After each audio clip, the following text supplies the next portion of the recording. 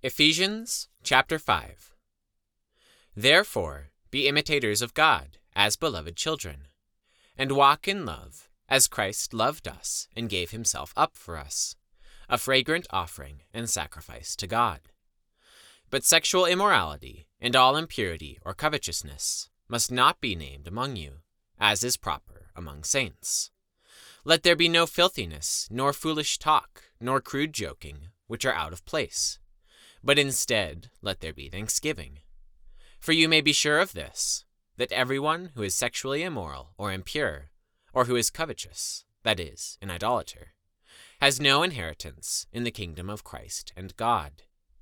Let no one deceive you with empty words, for because of these things, the wrath of God comes upon the sons of disobedience. Therefore, do not become partners with them. For at one time you were darkness, but now you are light in the Lord. Walk as children of light, for the fruit of light is found in all that is good and right and true. And try to discern what is pleasing to the Lord. Take no part in the unfruitful works of darkness, but instead expose them. For it is shameful even to speak of the things that they do in secret. But when anything is exposed by the light, it becomes visible. For anything that becomes visible is light. Therefore it says, "Awake, O sleeper, and arise from the dead, and Christ will shine on you." Look carefully then how you walk, not as unwise, but as wise, making the best use of the time, because the days are evil. Therefore, do not be foolish, but understand what the will of the Lord is.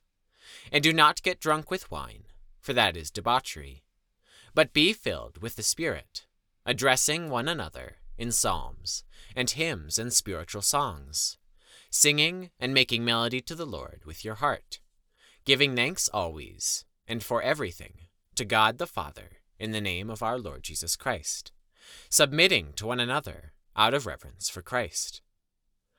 Wives, submit to your own husbands, as to the Lord. For the husband is the head of the wife, even as Christ is head of the church, his body, and is himself its Savior. Now as the church submits to Christ, so also wives should submit in everything to their husbands. Husbands, love your wives, as Christ loved the church and gave himself up for her, that he might sanctify her, having cleansed her by the washing of water with the word, so that he might present the church to himself in splendor, without spot or wrinkle or any such thing, that she might be holy and without blemish. In the same way, husbands should love their wives as their own bodies. He who loves his wife loves himself. For no one ever hated his own flesh, but nourishes and cherishes it, just as Christ does the church, because we are members of his body. Therefore, a man shall leave his father and mother, and hold fast to his wife, and the two shall become one flesh.